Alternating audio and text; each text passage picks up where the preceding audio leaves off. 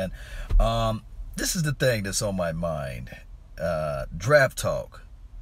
There are phases in the draft. And on top of that, there are things that we have to be mindful of. For example, when we talk about the draft in general, this is the thing. There are phases. There are so many phases that we have to put into perspective. Just like this, I have to say this. There's talks of what we will have to do before we go drafting, meaning that there's talks as it relates to signing our own players. And then there's talks of, quote unquote, should we go out there in the free agent market? Now, this is the thing. The value of free agencies are going to be higher before the draft. That's just the bottom line. It's just going to be higher. So we're going to have to figure out whether or not do we spend that money that we got, or do we trust our evaluation of the draft. Now, the conundrum, meaning that it's issues on both sides, whether you like it or not, would be the fact that when we drafting, we don't have a first-round draft pick, which is cool. Believe it or not, which is cool, because Amari Cooper proved to us that it was one hell and one worth of a pick to go ahead and give the Raiders that draft pick. Now, the Raiders mad. Trust me, the Raiders are mad because they got a first-round draft pick from the Chicago, and then they fool around and got a first-round draft pick from, I want to say us. So those picks are going to be on the back end. So if I'm the Raiders, I'm going to try to package those picks to move up a little bit. But as far as it relates to the Cowboys, I looked at some film earlier tonight, and it was evolving, or it was around the nature of the tight end play. We all know that tight end play is the third hardest position in the National Football League. I like what I saw to Blake Jarwin. I love the Schultz kid blocking ability. But the deal is we need an explosive player that can solidify up the seam. And I really think, I really do think that this guy, Irv Smith Jr., you guys can look at my reaction video. I really think that he can be a gem for us if we so happen to move up just a little bit to get him. But if we look at the total draft, and I'm still looking up players, guys, continue to feed me ideas of players, feed me information on players. Let me know whether or not a player will be good and look good for us on his team. It's quite possible for us to flip this thing around, even though we have Jason Garrett, even though we have Scott Linehan.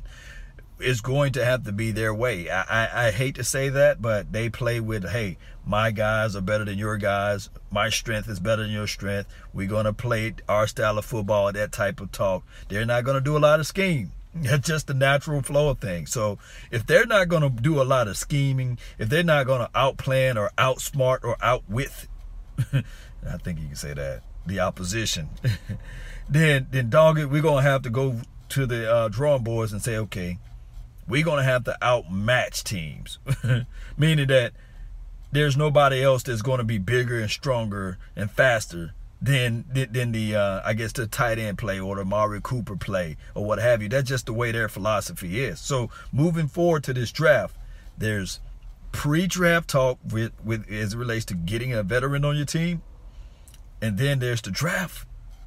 And then there's okay, this is the rest of the free agency. And then there's a little spell or a little moment of undrafted free agencies or undrafted rookies or what have you. Appreciate those that's tuning in to the nation, man. Andrew Castillo, thank you for tuning in. Katie calls it getting better. Thanks, Sheila. Thank you as well, Sheila. Thank you for being a part of the mix. I can see comments now as I work on this update on my phone. Jace from Sternberger, Jay Stenberger is better law. I'm going to look at everything. The reason why I'm not going to do film breakdowns and things like that until after the combine, to me, it just be pointless for me to do a full film breakdown, film session, film review, and there's really not a good evidence of information out there on these players. So I'm just going to look at some highlights of players. I'm just going to look at what their skill sets are, what type of tone, what type of tenacity a player got, and I'm going to look at those particular parameters. Nook, appreciate you, man. Thank you for tuning in. TJ Hawkinson, yes, do you like it? 93. I would take a look at him. I would definitely look at tight end. We would definitely need to look at defensive tackle, somebody who can create pressure into the inside. All last year I said, hey, we need to focus and concentrate on the core. Now, the good thing about this is that Travis Frederick saying that he's coming back on the offensive side of the ball, which is cool, which is flat-footed cool. No, not saying that flat-footedness is cool, but you guys know what I'm talking about. This is another thing, safety play. I do know that there are a ton of Jeff Heath's apologists. I love Jeff Heath. Trust me, I do. Met the man in person. Cool, calm, and collected guy. Cool, super cool guy. I mean, good Lord, he just calm peace about himself. Don't talk too much, don't talk too less. He have a casual conversation with you. But to me personally, just to me, I think that he will be better as a rotational guy that can come in and help spell somebody. Just a good guy to come in here and there. I really think that we need to take a real good look at safety play. I do know that the talk tracks are right now that the Earl Thomases of the worlds, that Stephen Jones and whoever it may be, Jason Garrett, they said, we're not really interested in him right now. But trust me, that's just smoke and mirrors. Earl Thomas will help elevate this team as it relates to zone notification, run play notification, line up in an assignment. Just having a wizard out there, somebody who can tell players where to be, how deep you can be lined up. And definitely, if we look at the Rams game, this last game that we played against them, he'll be able to identify, looking back from the backfield and say, okay, I saw this in the film study. They rolling this play to the right. Don't worry about what they motion it out to. That's what a seasoned veteran can do. But when you have young guys out there, when you have guys who's not disciplined enough in pursuit of their ball, then you see a little mix-ups. You see a little hiccups in here and there. Not saying that these young guys can never grow up to be a better safety out there in the backfield, but they know Earl Thomas. Janique, we appreciate you. Thank you for tuning in early this morning. Sam, tight end, safety, yes. Defensive tackle, too. I heard that there's a Dexter Lawrence out there, another D-Law. Shout out to the Laws, man. This is the thing. Kelvin Fisher, he said, any advice for new streamers to earn more views? My thing is YouTube is very, very, very stringent as it relates to hitting the iron when it's hot or striking the iron when it's hot. You just got to go out there. And my only advice to anybody who's starting up a YouTube channel is to post daily. To create genuine content, try to create your own content and just speak your mind. Be yourself, never be somebody else. Always try to be yourself and understand that there's going to be a lot of highs, a lot of lows, and that's just life too. So I really would like to help anybody who's trying to join a channel or start a channel. Law, do you play football? Not no more. Yes, indeed. I'm a retired guy, but I can still run. I think I can still run a 4.5 40. I'm messing with y'all. Maybe a 4.6 40. I'm faster than Jason Witten. I guarantee you that. Yes, indeed. Defensive tackle Victor Medley. Yes, we really need to get the defensive tackle, defensive front four. Although we cold-blooded off the edge. Our defensive ends, we good. I'm not worried about Randy Gregory. Next year, the kid is going to be even more explosive, amazing. He's a 10-sack guy. This year, he was still learning, still trying to get his player legs from under him. So next year, he's a 10-sack guy. D-Law, they're going to have to figure out a way to pay D-Law. Do not try to sit around and play with that. Go ahead and pay the man. And as far as Ezekiel Elliott, this is what can help us out with Ezekiel Elliott. Somebody, please, anybody that's down there in the comment box, please help me out with this right here. Can anybody Can anybody find me a scat back, a durable scat back that can help out Ezekiel Elliott? Not one of those Lance Dunbars. We need to stop trying to go out and hang for the low-hanging fruit. Like, oh, man, this rookie undrafted running back is going to be amazing. No. We need somebody who got results. Anybody know anybody? Let me know. Alpha Mason 8406 said a huge defensive tackle. Trust me, the huge defensive tackle will elevate all of our linebackers.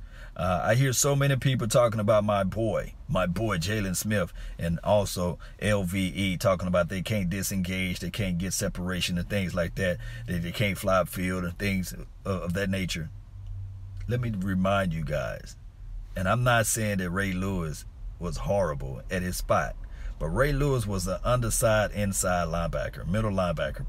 They played in the 3-4, but he had some hogs. He had some big burly guys in front of him. Did I mention Sam Madison, Saragusa, all those big boys? And then also they had at the latter part of his career, he had this other guy, Haloti Nadi. They had a lot of big dogs up front, which allowed Ray Lewis, who's a guy that can fly out to the ball, chase, disengage, just a different type of animal when you got those big dogs up front. So trust me when I say this. If we can get a fat, big, burly belly hanging over his knees type of guy that can plug the inside of that middle. We think Antoine Barbecue Woods had a good year. We thought that Malik Collins had a decent year. Man. But if you get a true defensive tackle that can fit inside, man, I guarantee you, Jalen Smith, LVEs of the world, they will eat. They will eat even more. They will. I'm telling you. Just go back. Look back at those old films, man, of the Ravens defense. You'll see that, man, Ray Lewis had a free lane. He had nothing to worry about. He didn't have to worry about disengaging that much. He didn't worry about a guy getting to the next level, because he had them big old burly guys that are sitting up front, just weeble wobbling everywhere with their bellies. Somebody that can collapse that pocket. And this is the thing. It works across the board. You stop the run, force his team to pass. And I like the fact that we saw, it's a conundrum. I'm going to say that again. It's a conundrum. I like the fact that we saw how horrible we look out there as it relates to stopping the run. So maybe, just maybe, the coaching staff, Will McClay, whoever that's out there evaluating, maybe they can say, hey, you guys remember, we had this season all up together, but we just couldn't stop the run. So let's go ahead and get that big burly defensive tackle that can sit up in the middle. It's not a sexy pick. It's not a good pick. This guy may not generate 10 to 15 sacks, but I guarantee you the opposition, the opposing team would know his name, because he's going to fill up that plug and he'll be able to collapse that pocket, force the quarterback to roll out to the right or left, and we have a meeting at the quarterback. Randy Gregory will be there. D-Law will be there. And then on top of that, we can blitz up the middle finally, and our guys can get home. The Jalen Smiths of the world will be there.